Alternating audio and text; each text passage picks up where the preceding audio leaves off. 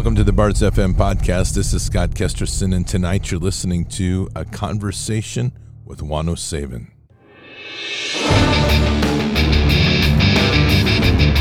This war is real.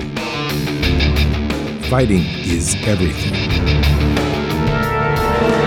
Even though I walk through the valley of the shadow of death, I will fear no evil. Tempt not the righteous man to draw his sword. Conviction, righteousness, ruthlessness. To understand tolerance, you have to understand the line of intolerance. War is the teacher, soldiers are the students. They become the bards of war. Good evening, Patriots, and it is Friday on October 21st in the year 2022.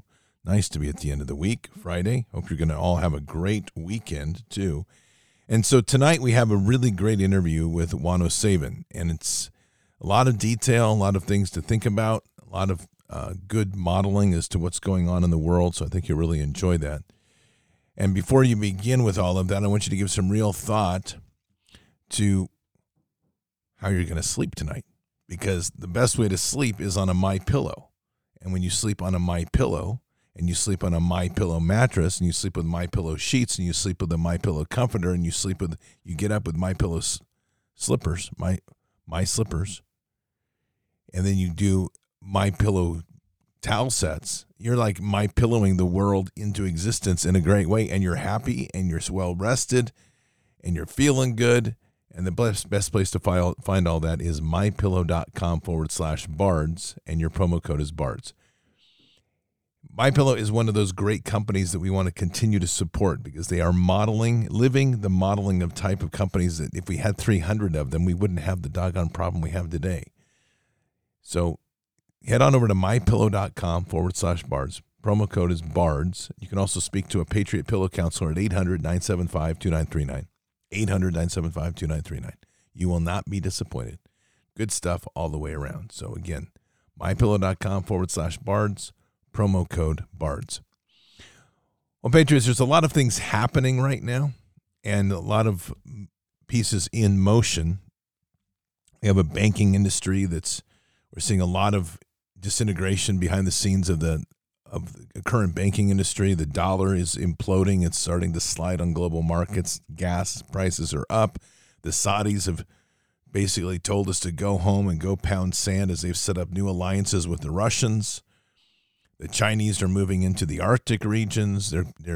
President Xi has said they're ready now to take Taiwan. That could happen any day. And all the while, we're being led by the fearless crew of transgender freaks, pedophiles, and satanic hordes that have now taken over our country. In fact, Juan O'Savin will make a point about that, as most importantly, President Putin made a point to the world that the West is now being led by a satanic cult. In truth, we're being led by a satanic blood cult, and it's time that Americans wake up to realize what has happened. The great name of our nation has been hijacked by people that suck the blood out of children, butcher babies, and do so with pleasure and for their ritualistic sacrifices. This is the world that we now live in, and we're seeing the consequence of this world as we have sat passively by and trying to think that somehow the vote is going to change everything. And I think we should all know better. So tonight you're gonna hear a really good perspective on a lot of things in the world, and I think Juan does a great job of painting a current picture, a picture of current events, and I think that'll put a lot of things in optics for you. So before we continue, make sure that you are also taking good care of what's going on in your home in these times, making sure you have a good defense plan. That's why we have iTarget. You know how passionate I am about our Constitution, and especially the Second Amendment, but just as passionate about being responsible and protecting my family. I discovered the perfect way to train with your firearm in the comfort of your own home and continue to improve your skills. It's called iTarget Pro, and this system is a game changer for me. All I did was download iTarget's proprietary app, load the laser bullet into my firearm, and start training. The system develops muscle memory, reaction speed, sight alignment, trigger control, and much more. Right now, save 10% plus get free shipping with the offer code BARDS, B-A-R-D-S, when you go to itargetpro.com. With the cost of ammo through the roof, this is the perfect solution for you. That's the letter I, targetpro.com, itargetpro.com. The offer code is BARDS, B-A-R-D-S. This is something you definitely need. Definitely, itargetpro.com, and your offer code is BARDS. There's a shocker. All right, Patriots, without further ado, this interview runs about an hour and 20 minutes, and I think it's well worth the time. So let me introduce Juan O'Savin. I think the biggest problem people have is they're expecting it to be briefer than it's actually going to be. That's the problem. So we need to be realistic about how long this storm is going to last.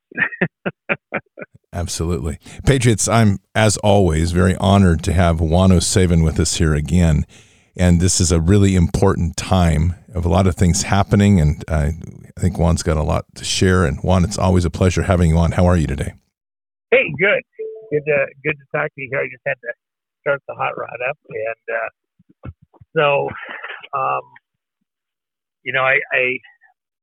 And people are probably not aware of just how much has happened even in the last 24 hours.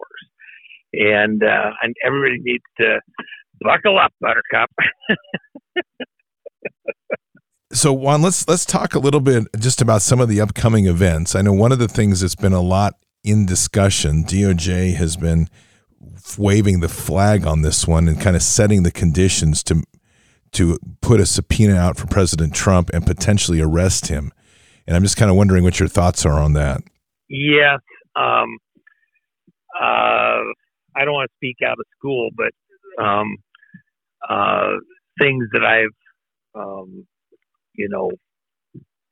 said over time are really, I think, coming to fruition now.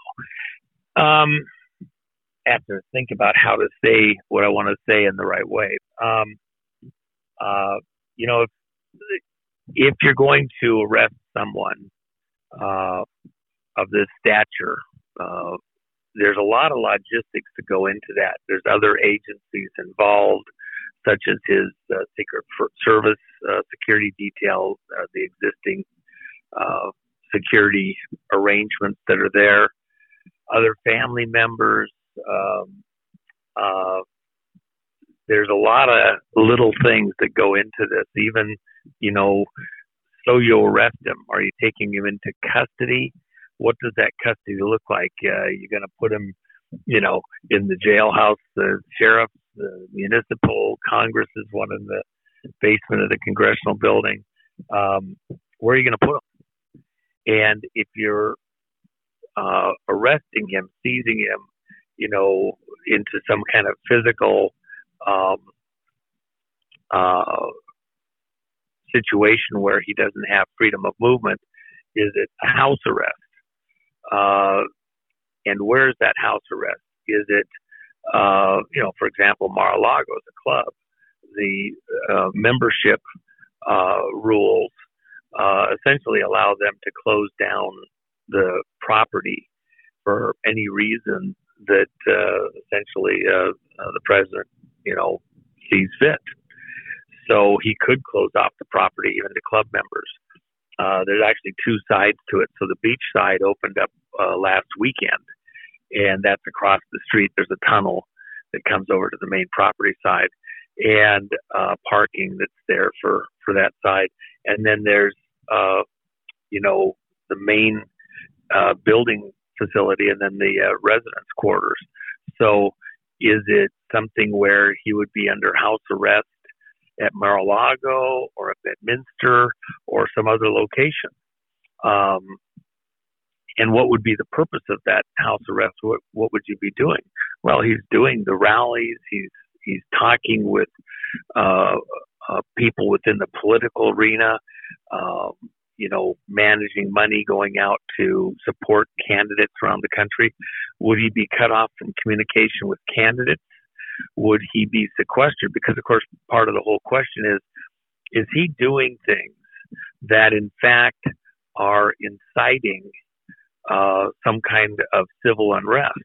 That's part of the contention, that he's trying to literally cause unrest in the country, sedition, saying that the vote is on 2020 that he won, and he needs to be given that office that was stolen from him.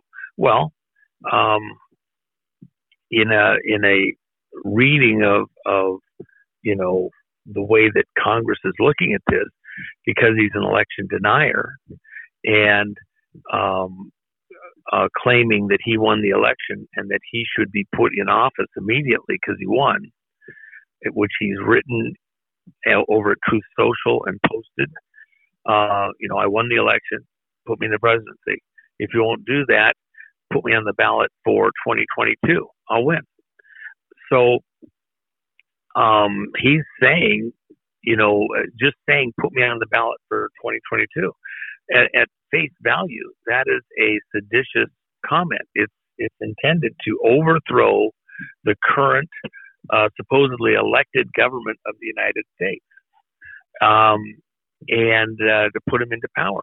Well, if that's the case, you're trying to overthrow the elected, quote unquote, government of the United States. If you're leading an insurrection in any normal world, then that would be grounds to arrest you and try you for treason or sedition or something like that. The CIA's former director, Hayden, said the other day in a supposed tweet or meme, I don't know if it was true, I just saw that it was passed around, that, and I assume it is true, that Trump needed to be, arrested and possibly hung.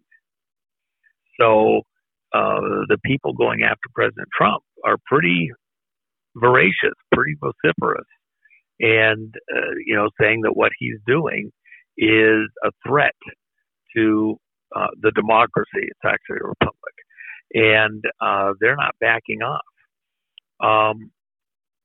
So is he going to be sent to Gitmo? Would Trump be sent to Gitmo? At one level, we laugh about it. At another level, the people behind this action, they don't just dislike Trump. There's a certain venom. There's a certain vehemence, because remember, Trump has actually been pretty vehement towards them. Are you going to close down Gitmo? I built it for her. He's been taunting them also. And so there's a bit of a arrest wars on the horizon right now that's playing out this very second. So I will say this. I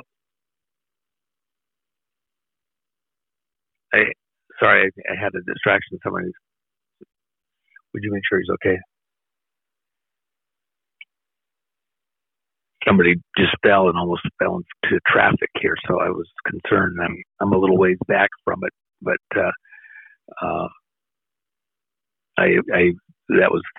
I'm up here in Anchorage, and you still got just a little bit of sunlight over the horizon through the clouds, raining like a son of a gun.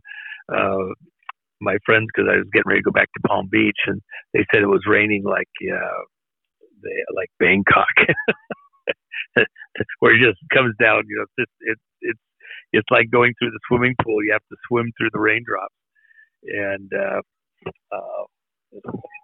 you okay there, guy? Is that all right? You okay? I saw you fall there. Are you okay? I sit right there because my hip is kind of hurt. Well, I'm glad you didn't get into traffic there, guy. All right. But there's a real question here. What would that arrest look like? So in the past, I'll just tell you that there was a sequence that appears. There was a recommendation of a specific week's time to alert the various agencies, make the proper preparations to facilitate both the arrest and hearing, and then the sequestration of a person who would be essentially President Trump. in this particular situation, and that if he's arrested, then he would be essentially kind of held hostage, if you want to look at it as arrest wars, but that would be the term that would be used by the other side. But there is a tit for tat going on here. Biden was famously heard last week in Florida when he was looking at the hurricane damage, and said nobody F's with a Biden, because there was discussion at that time that Hunter was about to be arrested. And subsequently, it appears that there's some kind of a backside deal taking place. He paid $2 million in back taxes that was determined that he owed. And so is he actually going to be arrested, arraigned, and charged with something? Would he remain in custody? Will he be allowed to put up bail? If Trump was arrested, would he have an ankle bracelet on? Would he be under house arrest? Would he be able to talk with anyone other than, say, his attorneys?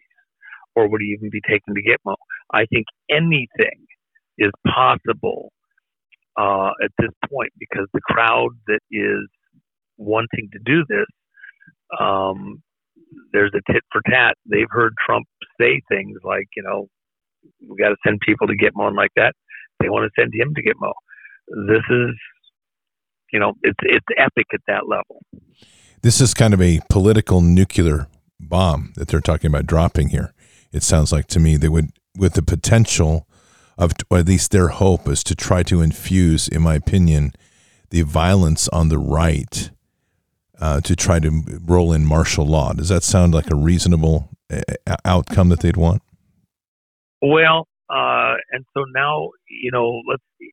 I think when you're painting a picture, you start with this very, what colors in the background, what hue, is it a sunset or a sunrise? Is it in the forest? Is it in a, shop? Is it a black canvas behind the person posing? What's that makeup look like? And then you start adding clouds or hillside landscape, and you keep moving in closer and closer. You start far away and you move in closer, and things are ill-defined out in the distance, and they're very precisely and crisply defined as they get closer to where your subject is at the center of the picture.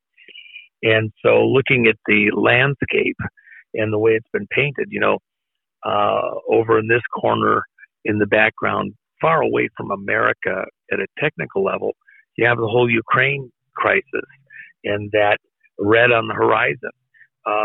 You have Putin. 2 weeks ago, President Putin did the equivalent of a fireside chat to the Russian people. He did something very Reagan-esque. And for all that people hear, Bolton the other day was talking about we should be looking at, assassination options towards Putin. Are you kidding me? We have rules about going to assassinate other countries' leadership. Mercenary things. In fact, there was, a mercenary team that was captured trying to get to Putin. I think this was the second or third time in the last, month and a half here, a week and a half ago. And they got pretty close. So, you could say it was somebody from Zelensky's crowd or something else, but somebody got close to him. There was allegations that at least two of them were Western, English-speaking folks. With that in mind,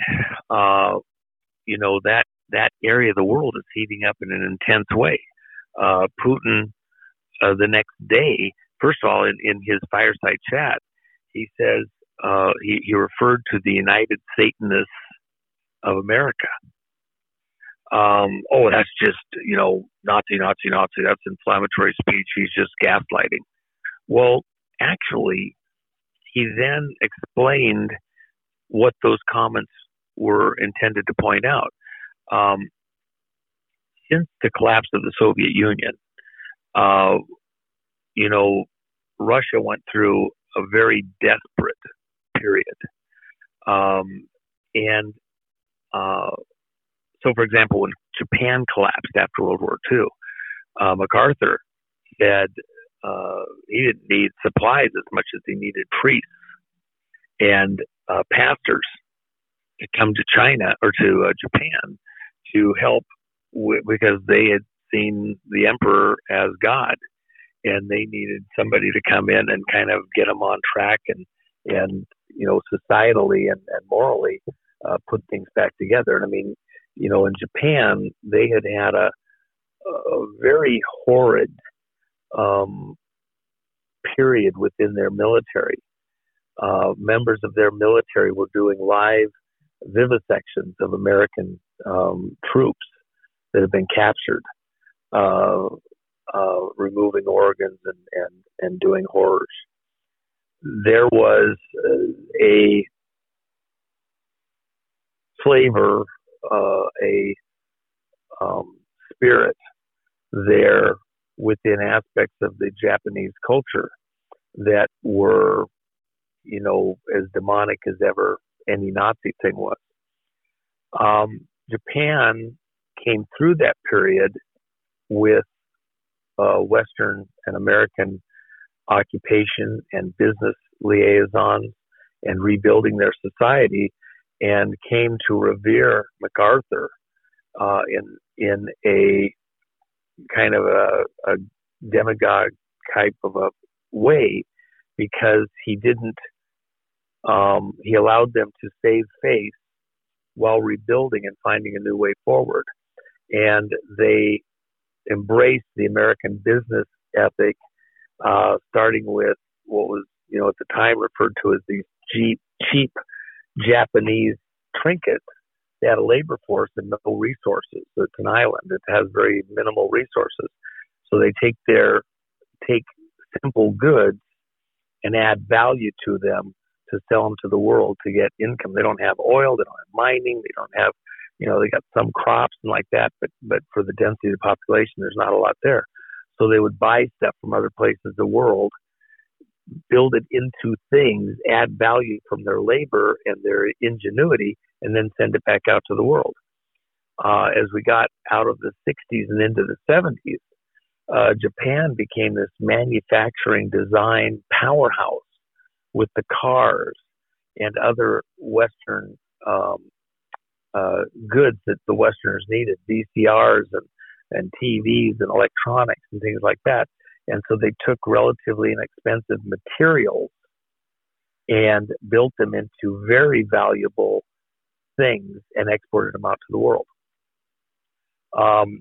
When you look at what's going on in Russia, when Russia collapsed, the Soviet Union, the government of the Russian people, collapsed in the early 90s as a result of work that was done during the Reagan administration to collapse the evil empire that was threatening the world with the nuclear weapons in this long ongoing Cold War. I say we won World War III, and we won it without, a nuclear exchange. We're really in World War IV as far as I'm personally concerned. We won World War III. And so then you look at what's going on in that period after the Soviet Union collapsed. The people still have to eat. They have to find a way to do business.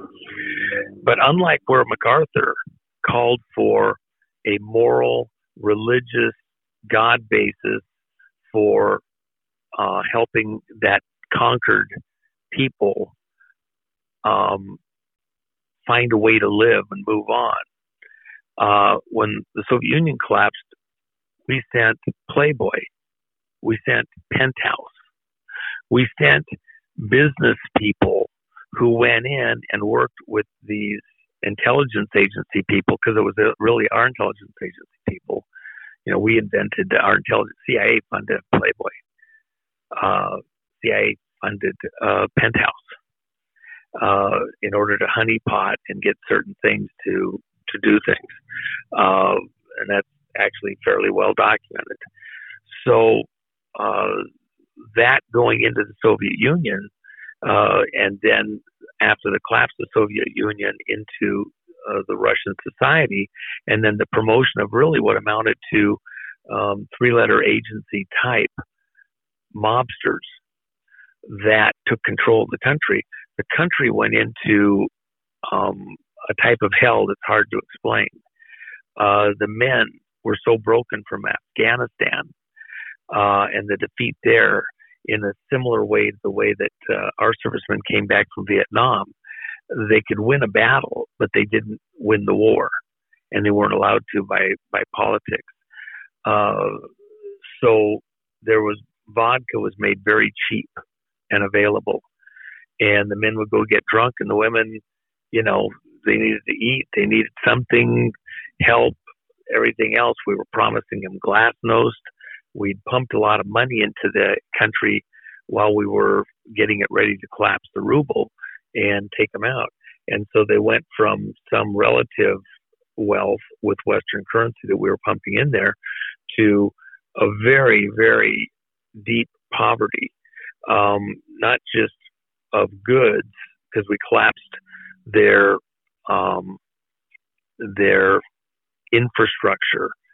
The factories couldn't build anything, and they couldn't employ people, and they were pretty disjointed. And then the management was there. What ones could left the country, and they left the country in a shambles, and the West left in a shambles. And we didn't send in things that actually helped. We sent in profiteers. So then you had the Russian people exporting the only thing that was of much value outside of Russia, and that was literally Russian women. So you had Westerners, people from all over the Western world, taking Russian brides, 50 and 60-year-old guys taking, teenage and, young 20s girls as wives.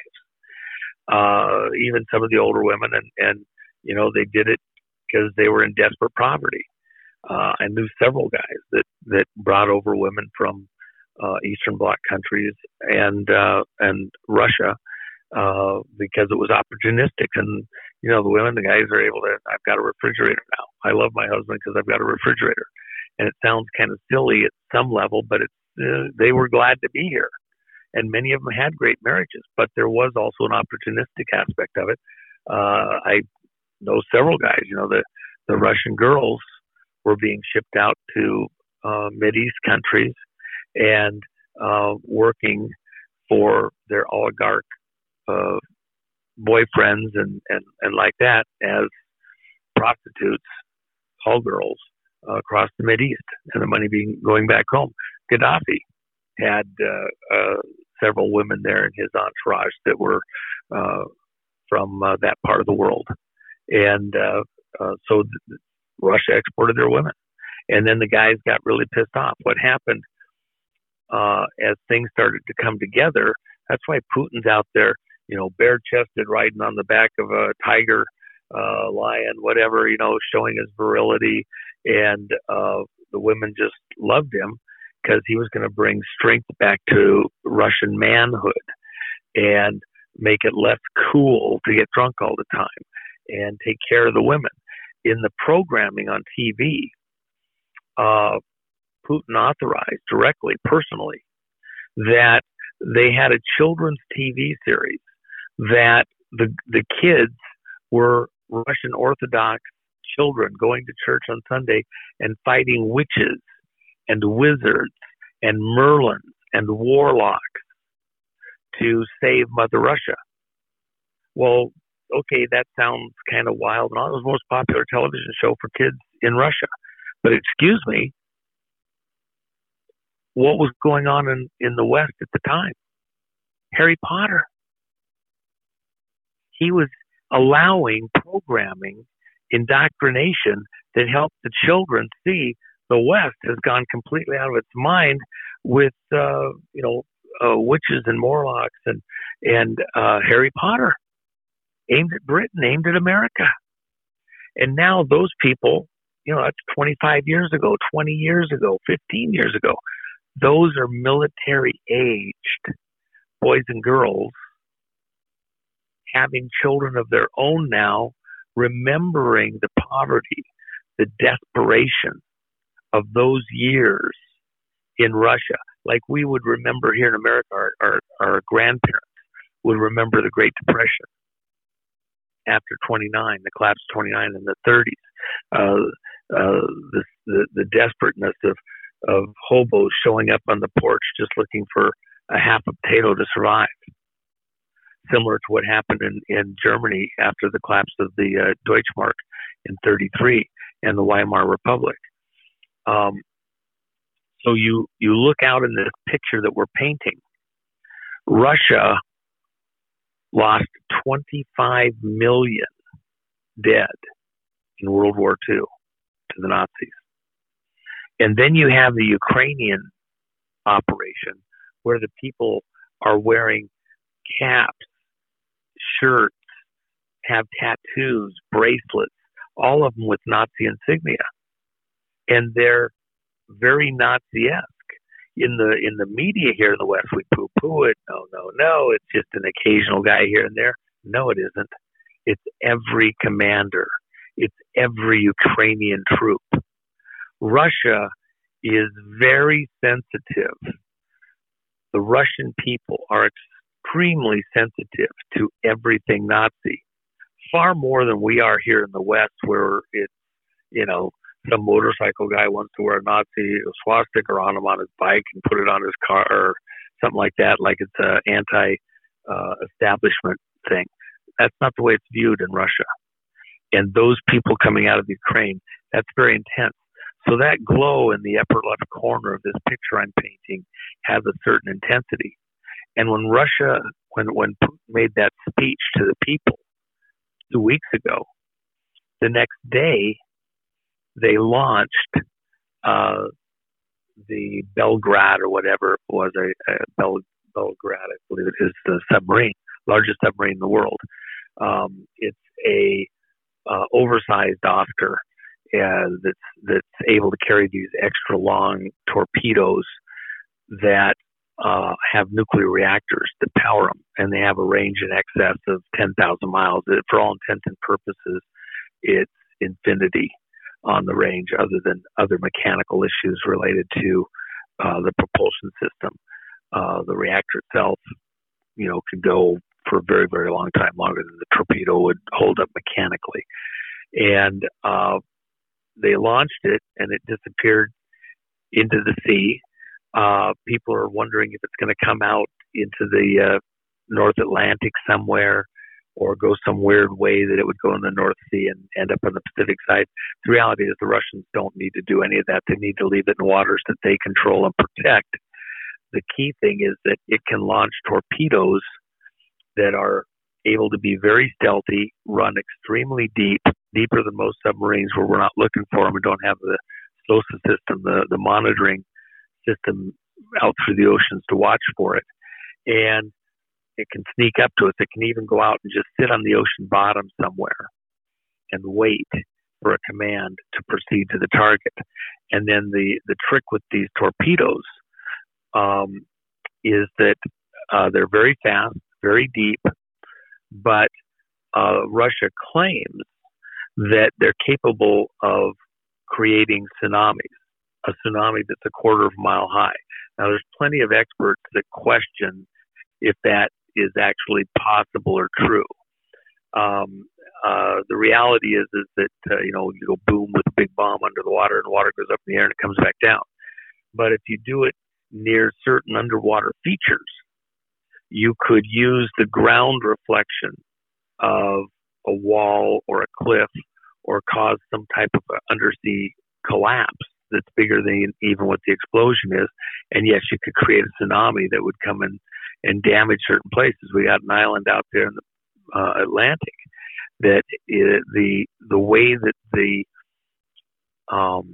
striations are in the way that the soil is, it's like it's on its side at like a not quite a 45-degree angle. It's about a 35-degree angle. And it's got this aspect where if that upper soil up on top of the hill, if that broke loose like mud sliding down a hill, and you might lose a half a mile of land above the water line, of the Atlantic, and it would all slide into the water at one time, kind of like a Mount St. Helens sliding into the water sideways in some kind of a geological structural collapse.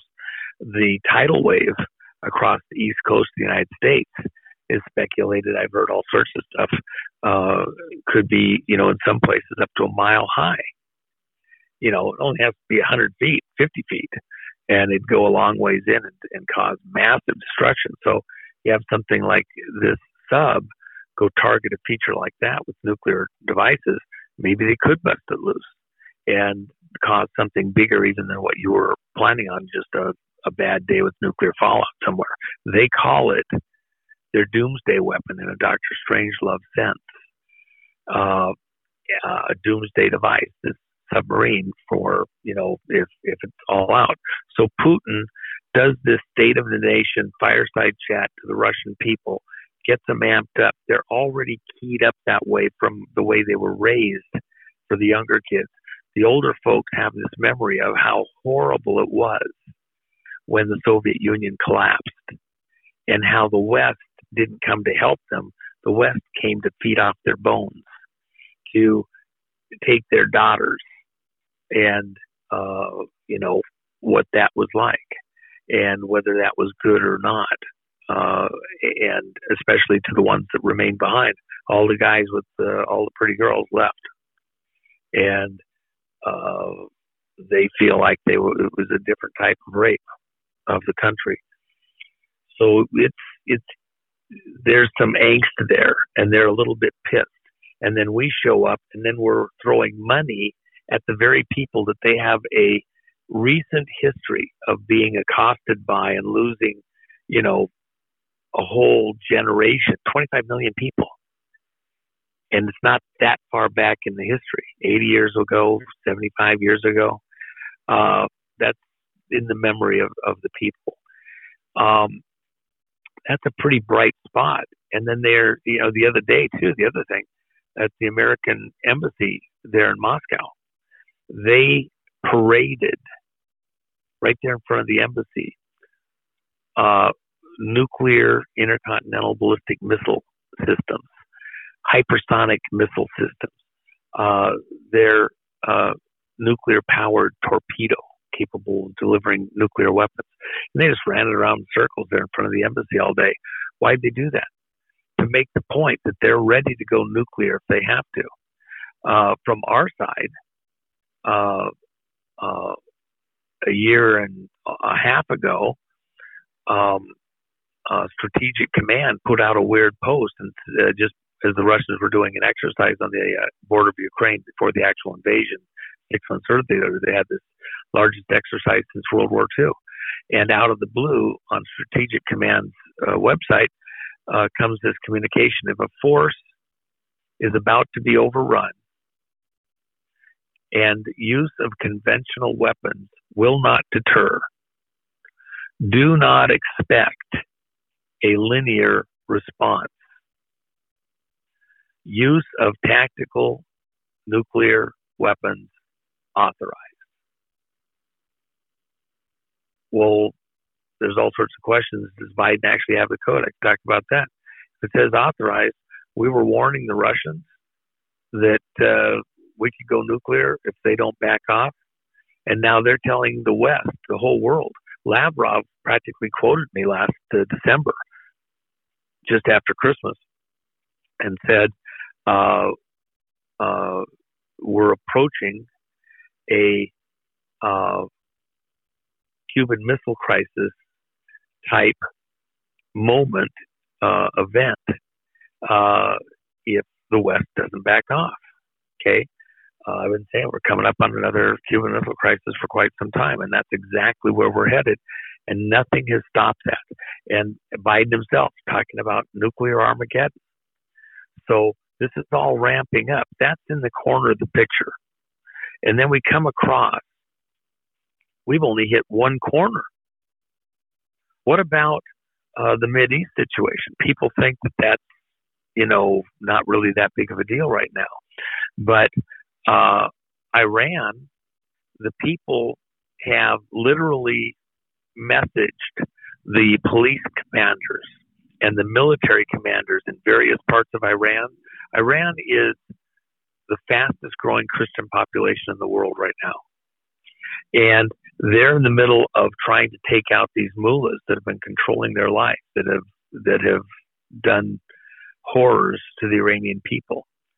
And they advised all these police and military commanders that if you do what the mullahs want and start retaliating and taking out the people, like has happened previously, your families will be wiped out. And so they've backed down and backed off. And there's a civil war going on inside Iran right now. The mullahs are desperate. They need some kind of a conflict to show an external enemy to rally the people as far as they're concerned against some outside external threat. Could they take a strike against Israel? Could something happen there? Yeah, it could. And by the way, Saudi Arabia, just the other day, they had an event. They had all people from all over Africa and the West there on a technology event. Our guys went to go show up and got told, no, go home. Don't let them in the country. We don't want you here. The Saudis sent our guys home. They told other people not to come over. You're not welcome. Our dollar is tied to Saudi oil. And you just got told to get your butt out of freaking Saudi Arabia and don't come back and don't darken the door? What's that going to do? You're already paying high energy prices closer to home within the energy scenario. Trump capped off, filled up the petroleum reserve here in America, the Strategic Petroleum Reserve, filled it up. They have underground reservoirs to carry oil. So they pump it out of the ground some places and they put it back in the ground here because it's close to the surface, it's easy to deal with, and it's an emergency stockpile in case of some crisis. So Trump had it capped off as full as you can get it. The Biden administration, and then we were exporting oil. Literally, America 2 years ago was exporting oil because we had too much for the first time in 40, 50 years. And all of a sudden, now we're back importing oil. And in order to keep the price of gas down coming up on the election, Biden has taken the stockpile back down to lower than it's been in 40 years. He just released another 15,000 barrels the other day, or 15 million barrels the other day, and dragging it lower and lower just so they can get over the finish line of the election. And then what's going to be the state of America on energy? Energy makes the world go round. America relies on energy more than anybody, and he's dragging it down to next to nothing. And then when it's gone, and the American energy production isn't there, because it is shut off in large measure, well, where are you going to get it? And nobody's selling it from offshore. The Saudis say, F you. We're in a desperate situation after the election in a perfect world. And on top of that, let's move closer to home yet again. There's all sorts of crises within the monetary realm that have not been fully realized by the American people. Things happened in Germany at the tail end of September. And repercussions of that are only just now being fully realized here in the West, and it's going to continue to accelerate. Even the race by the banks to get physical gold and silver is on right now behind the scenes, and most people have no concept of what's going on behind the scenes on that. And that could go weird places in the next few days. You have lots of paper. Just like you have, fiat gold and silver, any more than the fiat dollar, any more than crypto fiat, is not a wise play. It is when you're playing the game, the game's going fine, but when the music stops, you want physical, you want real, you want tangible, and all those fiats are horrible. And then you add on top of that the political. There's more and more energy going towards exposing the way that even in the, people think 2020, on the vote. What about the the primaries in this particular voting era. The primaries are bizarre, wild, messed up. Primaries all over the country, people suddenly watching closer with greater technical capability and capacity. And they're seeing that the primary elections were just like the 2020, very messed up, but we didn't catch them in time then. Now we're catching them. And there's all sorts of court challenges that are beginning to get traction. Are we, forget 2020, are we going to have a problem with this election based on stuff? And then you have the Connick thing and the CEO charged, and then they get him out on the $1 million bail and claim it was just a few election workers' names.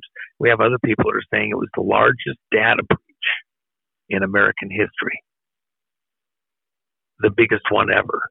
And it all went to China. And then the CEO gets a little wink and a nod from the FBI. It's okay. Get him the hell out of here. And he's on the first flight, first chance he gets to beat feet and get out of the United States, get back to China.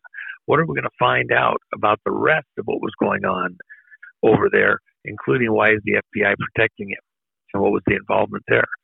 The FBI is on the ropes because of all sorts of mischief that's been revealed. Even the Danchenko thing, you know, you can't get a decent jury, you can't get justice in the Justice Department, but the American people have heard that even yet again, the Russia stuff was bullshit. And you had a bullshit guy, but a jury let him go. What was the context?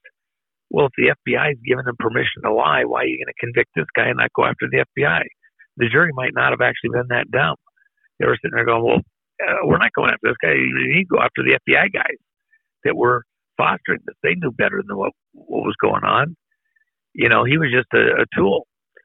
So now we get to the most instant stuff. Is there going to be an election on time this year on November 8th? And I've been saying for well over a year that, you know, it's a question. I ask it as a question. Is it possible? Is there a circumstance where we wouldn't have an election on time? A year and a half ago, the people would say, well, I mean, if there was a nuclear bomb, maybe. Well, the nuclear is right over there, and that's actually a possibility. But then you had a Russian or a Florida politician the other day made an idle statement about how Democrats should be careful. There might be bombs in that drop box. What? They might get drop boxes might get exploded. Don't stand too close to them. So now you're making it so people have to be fearful of going to vote, dropping their vote in the drop box. So then the Democrats can claim that they were afraid to go vote at the drop box, and now it's not a fair election. They don't feel safe voting. Is there a political side where people would say, you know, we need to pause the election, come up with a more secure way? Biden signed an executive order in March of 2021, right after he came into office, concerning the 2022 election and election security and the vote and everything else. It was kept secret. There's been some aspects of it that have been gotten through court action, but the body of it is still secret. But the groups that were brought in to help advise on this include groups like Antifa. So it's very partisan. And we still don't know the rest of it. The post office said they're creating an entire election division just to handle political and election ballots and political materials for the 2022 election. And yet, you talk to all the people in the post office. I have personally done so, looking to find out how it was coming along, and it's not functional. So would they claim that it's too slow and we need to pause the vote at some point so that these other infrastructure things are there to protect the voters, even to the point of deploying the military to protect the operations to do the vote? We got one of the key people that was the person with the codes to change the vote, both in Iraq and Afghanistan. And she says you're not going to be able to get to a fair vote with the military protecting it. The military was all about protecting. They got the right person in office, and she was one of the ones that observed and monitored and protected getting the right person in office, using the voting machines in Iraq and Afghanistan. Here, put your finger in the purple dye. And yet, it was a crooked vote. They can't do that here? Of course they can't. So at the end of the day, are Americans going to be comfortable, happy, no matter which way it goes? Bill Gates, 4 weeks ago, said, in Forbes quoted him. They haven't been able to get video or audio of the statement, but they claim that they were there in the room when it was heard. Bill Gates said, we're going to have a hung election. A very specific word. Does hung mean we don't get all the way to November 8th? Does it get stopped beforehand? Or somewhere on the 8th or just after it's contested somehow? He says we're going to have a hung election. And I trust Bill Gates. He knows what he's talking about. He's like a Nostradamus. He knew a couple years in advance that we were going to have COVID-19 and set up a whole conference, the 201 conference in China, 3 months before the main outbreak occurred. So he knows stuff. And Bill Gates says that we're going to have a hung election, and then we're going to have civil war in America. So, he and I agree. I've been saying that for a year and a half. I think he's been saying it for longer, probably. So I give him credit. Let him be the superstar. He knows stuff. And I'm sure he had chili or something. He had a vision from God. He paid somebody to write a vision from God for him. Whatever. He's got his AIs telling him. We need to understand. This audience needs to understand. No matter how you play it, it's just like in the book of Job in the Bible. And the devil got this permission from God himself to test Job. And so when he did, the devil didn't go out and just randomly do stuff and agitate him and death of 1,000 razor slashes. No. An army came in to steal the crops. And another army came in to steal his livestock. And another army came in and took his children prisoner and killed many of them.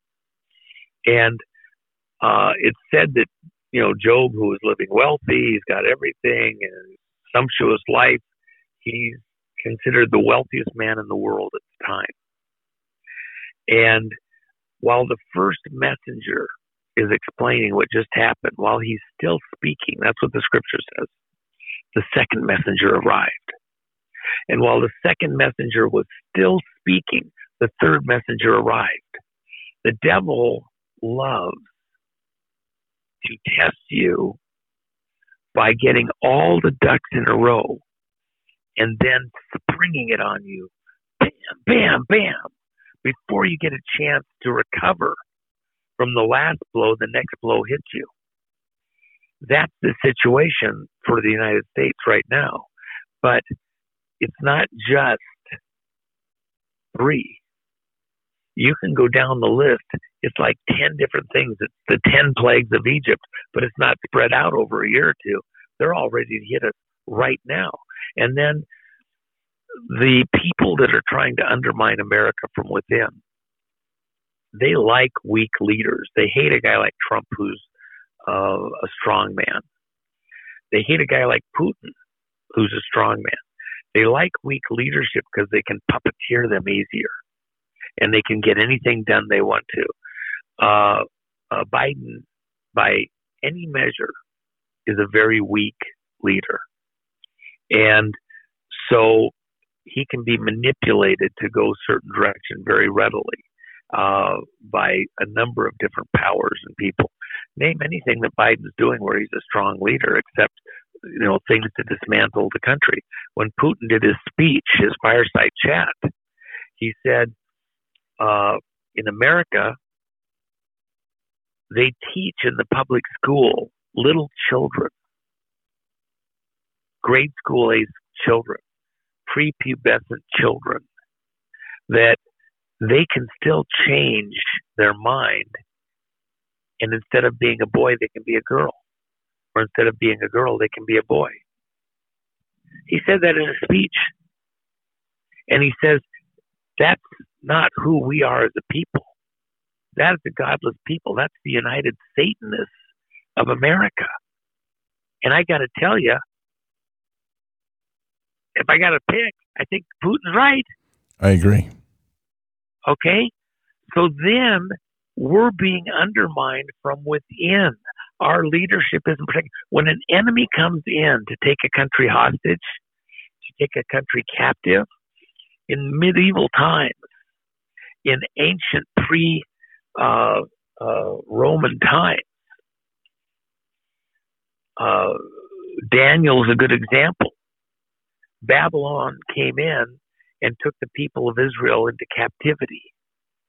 And so the young men who were of military age were castrated and made slaves and worked to death. The young girls were bred, used for pleasure palaces, and the older women worked to death. The older men, if they were not healthy enough to work, just killed and made a spectacle of to terrorize the population that was taken captive. They didn't want to keep those guys alive because it wasn't worth the hassle. And they didn't want their knowledge conveyed of their ancient history. And the children, like Daniel was probably prepubescent. And like Michael Jackson, castrated, but it wasn't done chemically.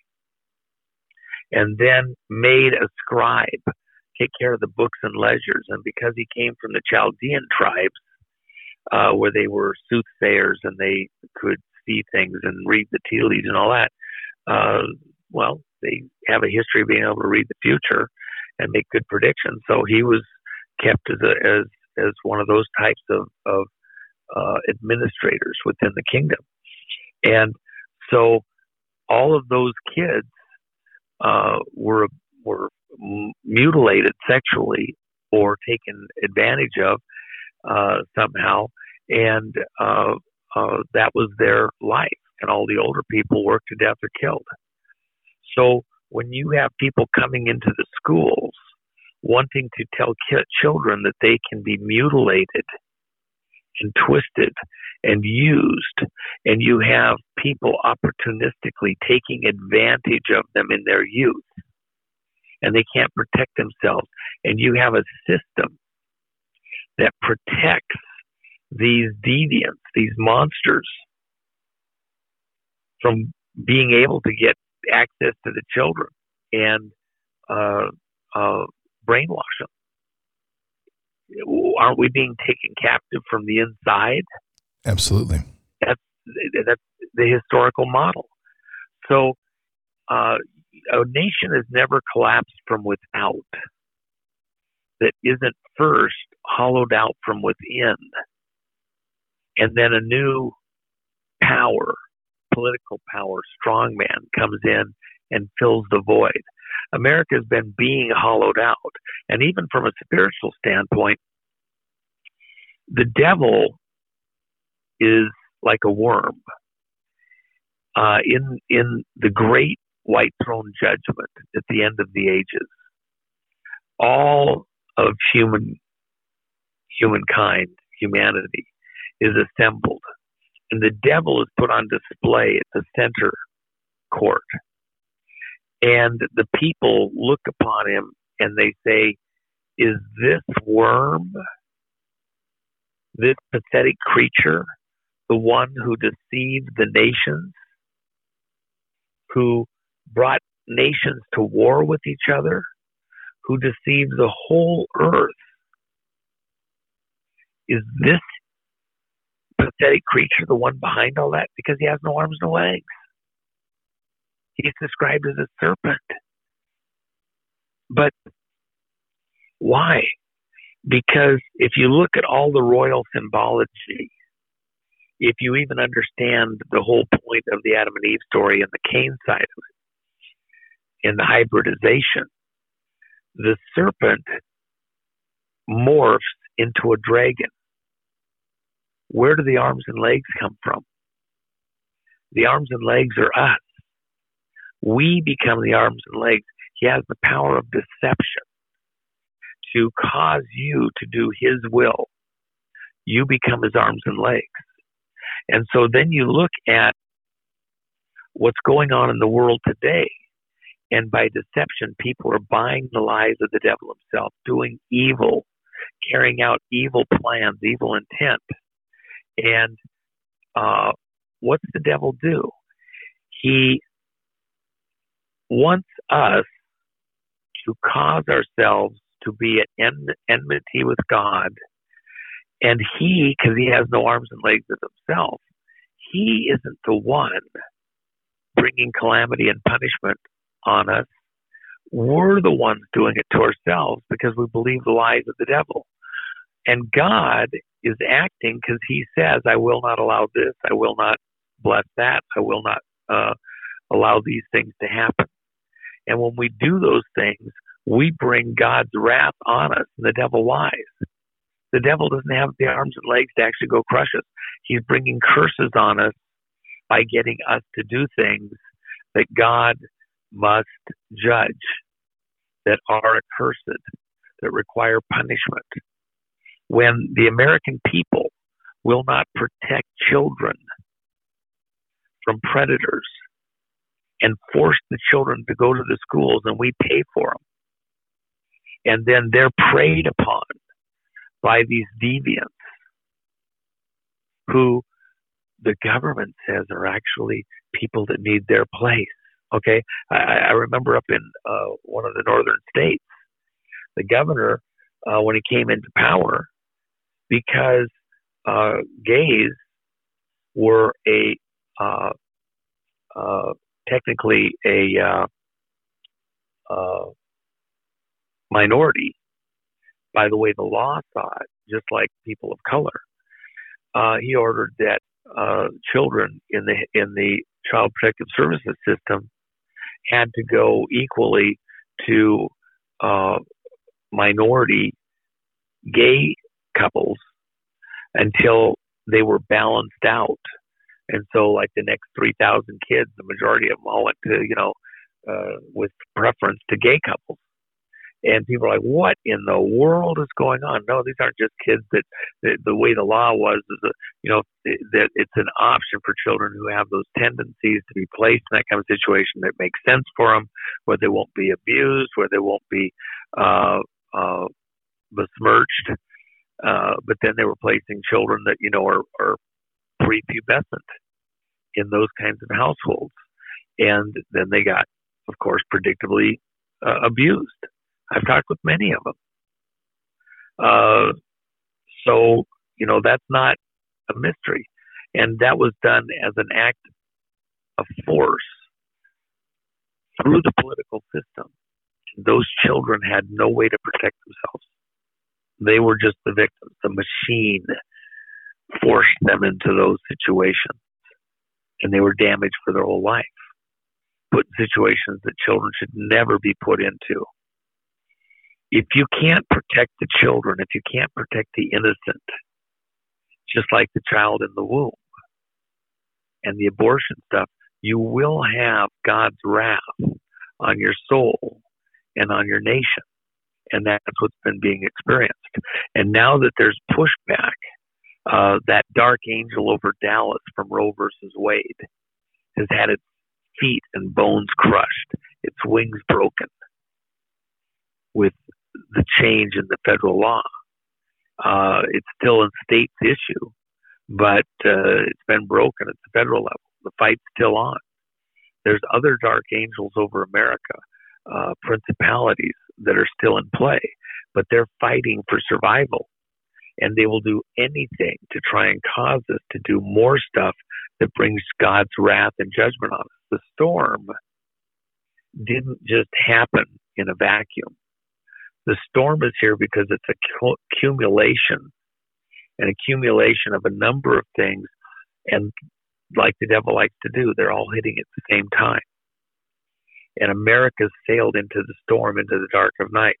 When the next events happen, which will happen very quickly now to start things off, that first bow wave that we get hit hard with, coming up probably in days now, that won't be all of it, and they'll continue to increase. And then the sustained winds, and then the tidal surge after the fact. I don't think we have days or a week or two of this. I think we have a year and maybe more of intense drama, and in the course of it, trying to batten down the hatches, hold it together. You get one crisis under control and another one shows up. One crisis under control and capped off, and then bang, the hatch blows off and you're right back where you were to begin with. We have a really rough road to hoe. My only help in this whole thing is there is a lot of Americans that understand this. They're looking to God for help through this. God himself, even if it's just a portion of the American people, will protect and save America because of that percentage who are faithful and true and do want to see it come through, and his promises to the pilgrims and others. Societies, unfortunately, have to go through this type of a test or a trial from time to time. We're no different. We've allowed it to get to some extreme. We've been fooled and conned by magicians and madmen to allow this to happen. And now we're going to have to dive in and get control of it. And it's going to be a rough way ahead for a period of time, but we're going to make it through. That is a great summation. And what's really amazing is so much of what you just talked about, I've been talking about, and Brad Cummings, he's been talking about in the last few weeks. So I always see these as confirmations because God is speaking boldly through us and reminding us of our responsibilities in this time, which is significant and not passive in any way, but we definitely have to anchor ourselves boldly on that rock of faith to face the winds in our face and hold that line before us. What's as we kind of wrap this up, because that was a beautiful discussion. I really appreciate it. What do you see as just some general grounding advice that you would pass on to people in the coming days and weeks? What's about to happen has to happen. We have to go through this together. And the country has to see some things firsthand so that we will not easily be fooled again out in the future. Once you've seen how the magician does his trick with the wires up the sleeve, the fishing thread, the hidden compartments like it, once you understand the trick, it loses its mystery. And we're going to see how the magicians have done these tricks, and it will be revealed, and it will, and some of what was behind the reasons for the trickery is going to be revealed. I've used the example here recently of the bullfight. The devil, when he was cast out of heaven, Christ said he saw him fall to earth like lightning.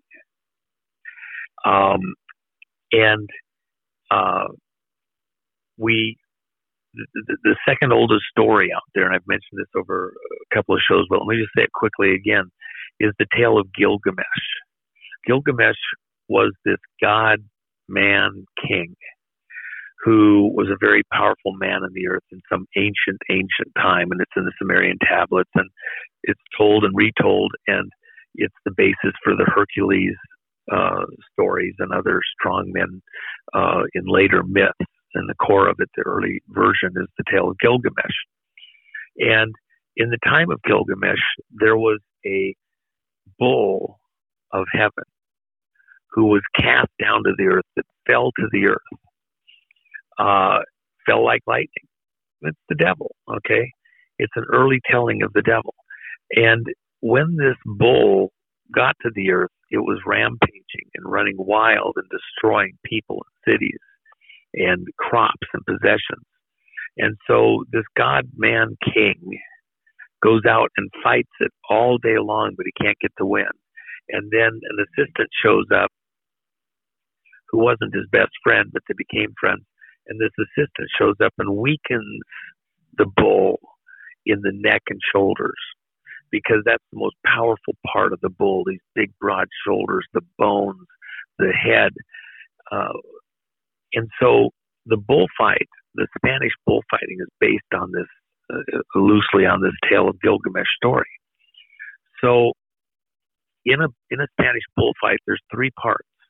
The first part, the animals are brought out and the actors are brought out and paraded around, the different matadors that'll compete in different sections of the bullfight, different bulls, the picadors who will weaken the bull with hooks and spears in the shoulders and neck, riding horses with huge padding all over them, a protection for their eyes, etc., so that they can engage the bull without being hurt.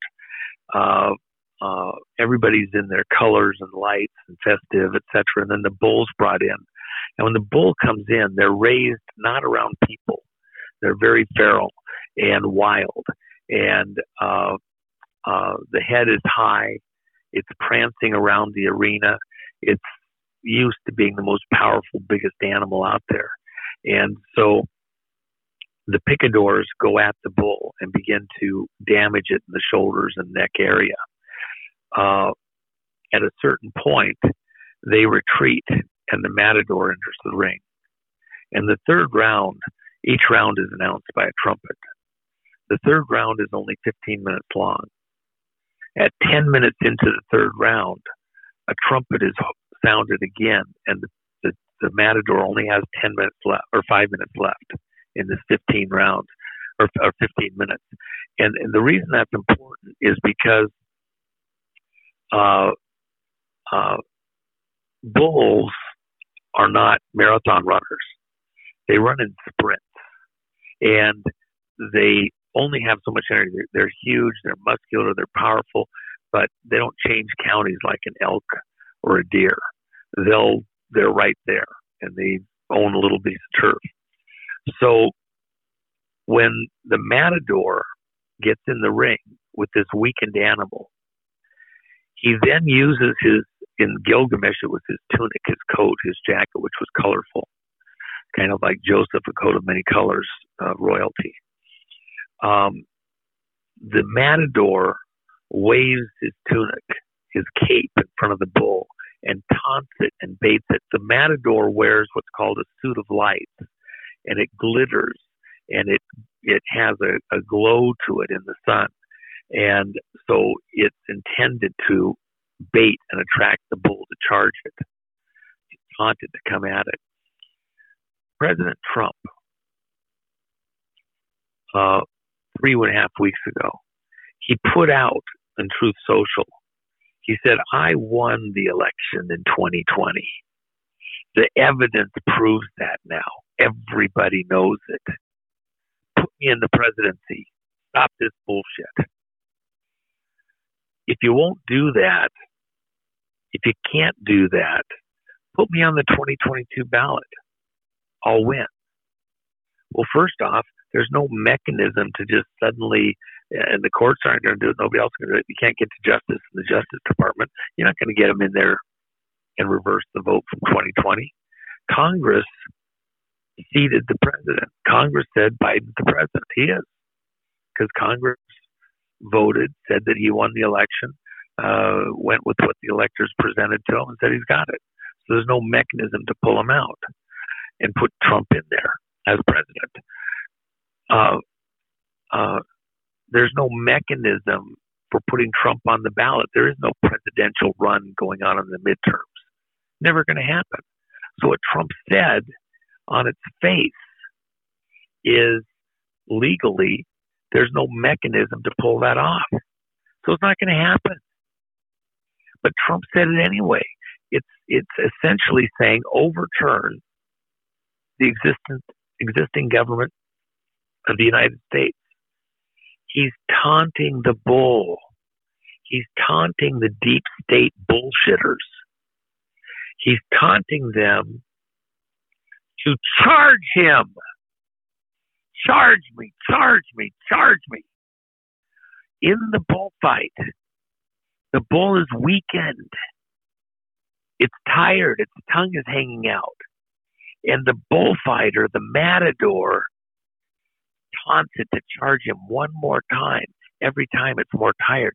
Its head starts hanging down lower and lower because it's weakened in the shoulder and the neck muscles. As the head gets lower on the bull, its shoulders start to broaden out, and it opens up a cavity between the shoulder blades that gives direct access to the heart below. But the bull is the most dangerous of all to a matador, as its head hangs lower and its horns hang lower. Matadors are often killed or injured, seriously injured, as the bull gets to that last stage of the fight, because its horns are down low. It just has to catch one piece of fabric, part of a leg, flip the matador, and he's got him. And so the audience watches. Oftentimes the bull gets so tired and he won't want to charge anymore because he's so tired, they'll even sit down and just stop. So the matador has to taunt the bull to charge him one more time. And when he does charge, the matador has to be as close to the bull as possible. Why? Because he has to put the sword in with precision right between the shoulder blades and all the way down to the heart. And if he misses, he hits a bone. The shoulder muscles move just right. He hits the backbone. The sword doesn't go anywhere. And now he's right there next to the bull. He can get trampled. He can get hit. The bull can bring its head around, take him out. But bullfighters, the ones that the people are most amazed by, the bull will come so close to him, and you'll see him hold his position because he's got the tunic out there. In this case, the MAGA flag, the American flag. He's taunting this deep state monster that has ruled the roost here in America for decades and decades and decades to charge him one more time. In card games, the trump card is also called the matador. The trump card in card games is called the matador because it's the killer. It kills the whole game. The kill shot is taken by the killer of the deep state. As the bull charges Trump one more time, because he's baited him in on the MAGA. They're going after the MAGA. He's got them speaking against the MAGA. As they come by, they come at the cape, and he moves deftly out of the way. The deep state's going to get killed. That's what I predict. That's what's just ahead. That's the piece of art that I asked Jennifer Mack to make over at the jennifermack.com that's gone viral now, with Trump as the matador and the American flag and the MAGA operation to kill this deep state bull. Its brand is right there in our face all the time. We're about to watch the most amazing feat in modern history as America's deep state bull is put to death in the field of play for everyone to see. And you're watching an expert keeping his calm, holding the line, and about to take the kill shot. Enjoy the show. Absolutely. Well, Juan, we always close with a prayer. It's always a pleasure having you on. Would you like to lead the prayer today? Absolutely. Father God, you have a whole nation of your people, your servants here. People that have prayed, yearned, anticipated this moment. Even if they didn't know exactly what it would look like, they knew you were somewhere steering events, bringing people on the stage, bringing things to a head.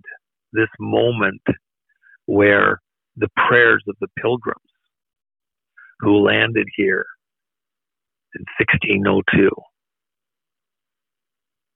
when those prayers would come to life in this modern age to allow us to somehow own this place for your glory, to do things that serve your purposes, not just for ourselves, but out across the world.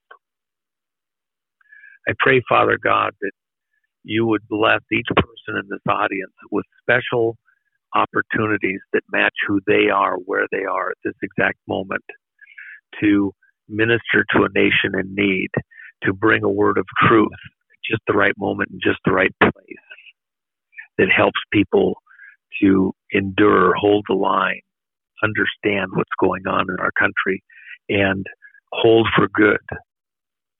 I thank you for everyone in this audience who's been valiant in speaking truth, in speaking against evil, who have been valiant for the sake of justice, not for reward, not for acclaim, not for riches, but just for the sake of truth itself and justice being served. I thank you for each one of them. I pray that you would protect them, you would make provision for them in these difficult times just ahead, you would keep them safe through every wave crash, you would give them inner strength that can come only from you, and clarity of mind and purpose, not only for themselves, but for those around them, and that they would be leaders as you created them, every one, within their communities, within their families, sovereigns, behaving and acting like sovereigns, owning the world that you gave us through Adam, as we take back America in your name by the blood of Christ, and then go out not to enslave the rest of the world, not to be the keeper of the rest of the world, but to be our brother's brother, according to your will. I thank you for each and every person here. I thank you for provision for them. I thank you that you've brought us together and given us a place to meet here within this audience and to consider these things. And I pray you would give them dreams and visions of a bright future, an understanding of what's ahead, and the hope that we have in you, not just for ourselves individually, but for America as a nation and your purposes out into the world and the fulfillment of them, even through the storm. Let it be according to thy will. Thank you, Father. Amen. And in Christ's name, amen. Thank you, Juan. A great prayer and a great conversation. And so, always enjoy your audience. I really, really do. This is one of the most beautiful audiences out there, and I have enjoyed them tremendously every time. Look forward to seeing and talking with them again. And there's, you want to see my book, it's over there at gumroad.com. It's at The Jennifer Mack. And then on my internet site, 107daily.com, they've got stuff in the store there that if there's people overseas, that's the only place you can order outside the United States is over at 107daily.com for some of the stuff there. So appreciate it always. Absolutely. Juan, have a safe trip home or back to wherever you're headed. I know you're... Well, I'm not going home. Haven't been home 2.5 years. I'm up in Anchorage today. I was in Juneau yesterday. I've been in a different state every day for I think the last 9 or 10 days. I'm headed for Texas for the rally in Robestown, Texas, with President Trump. Then I've got to go over to California, and I think I go up to Boise for a day up there, and then Nashville, and then back to Palm Beach. So I've got a pretty busy, and that gets me through next Thursday.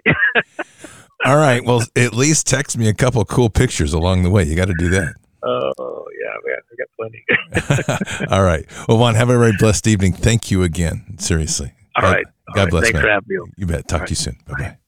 Well, Patriots, that was Juan O'Savin. I think it was another one of his great interviews, to be very honest. He really does enjoy Bard's Nation, and he enjoys coming here, and it really shows, because I think what we get here is a depth of Juan that is really amazing. His historical knowledge is stunning, and his biblical knowledge is equally amazing. So I hope you enjoyed that interview. I think it put a lot of things in context. I really tried to just let Juan tell his story this time and just get out of his way and just let him go. And I was really very impressed with how the whole thing came together. I love the analogy of the bull. I think that's a great one to really hang on to and to start putting things in context. Last thing I'll say on all this is if you don't have a biblical lens right now on the world, a lot of things just don't make sense. But as we keep that biblical lens and that grounding in all that we do in our loving Father, we're going to get through this okay. But it's going to be a pretty rough storm. Whenever that storm kicks off, it's going to shake the nation, and it's going to have to shake the nation. But keep in mind, just as Juan has said, and I've said here, God has us each in a place where we need to be. And in this very important time, that means each one of us has an immense responsibility. This is not just an action of trying to put down evil. This is an action of establishing the truth of what God's kingdom is about. And Lucifer has to be crushed. And we do that by holding the line and truly getting intimate with Father and having the ferocity to know that when we go after evil, we go after it decisively and to completely crush it and expel it. So keep your head up and your eyes forward. Never bow to evil, never relent, always press into the fight. God is with us. He will never forsake us. And in the end, God will always win. But we are here in this time, in this place, for just such a time as this. We are at war. So walk boldly and fearlessly with Christ. Occupy the land. Expand the kingdom. Subdue the enemy. Mission forward. Patriots, I'll see you tonight for Fishers of Men. Until then, or until the next time, God bless, and out for now.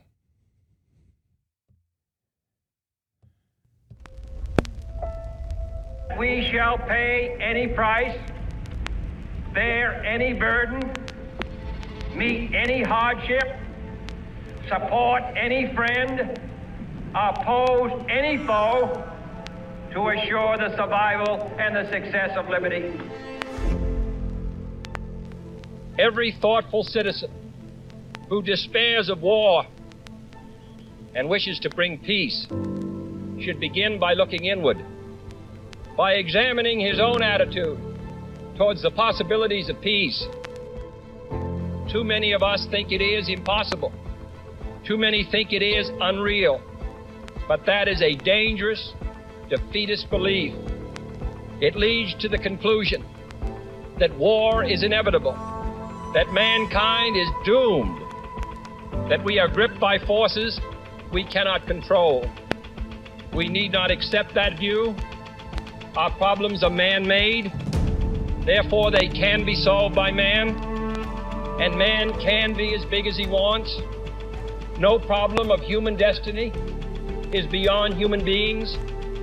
Man's reason and spirit have often solved the seemingly unsolvable, and we believe they can do it again.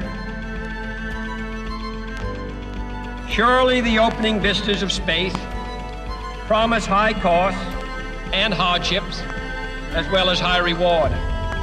So it is not surprising that some would have us stay where we are a little longer, to rest, to wait.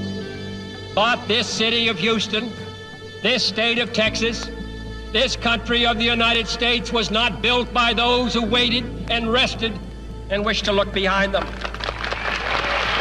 This country was conquered by those who move forward, and so will space. We choose to go to the moon in this decade and do the other thing, not because they are easy, but because they are hard. Because that challenge is one that we're willing to accept. The energy, the faith, the devotion which we bring to this endeavor will light our country and all who serve it. And so, my fellow Americans, ask not what your country can do for you. Ask what you can do for your country.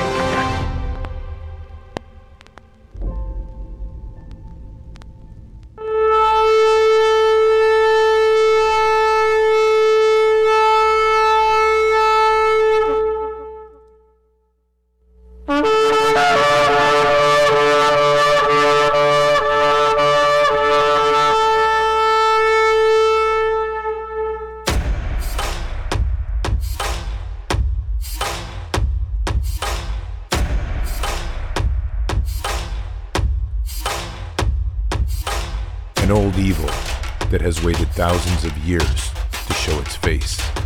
It has only one intent: to destroy God's light and to enslave. It has no scruples. It has no rules but one: to win at any cost. But we will never bow, for we are the remnant that will hold the line. This is war. We fight. We push. We climb. We never give in. We become the nightmare that evil didn't know could exist. We pray. We stand. We live by the words, "In God we trust." We fear nothing. We are the light that can never be extinguished. We are patriots.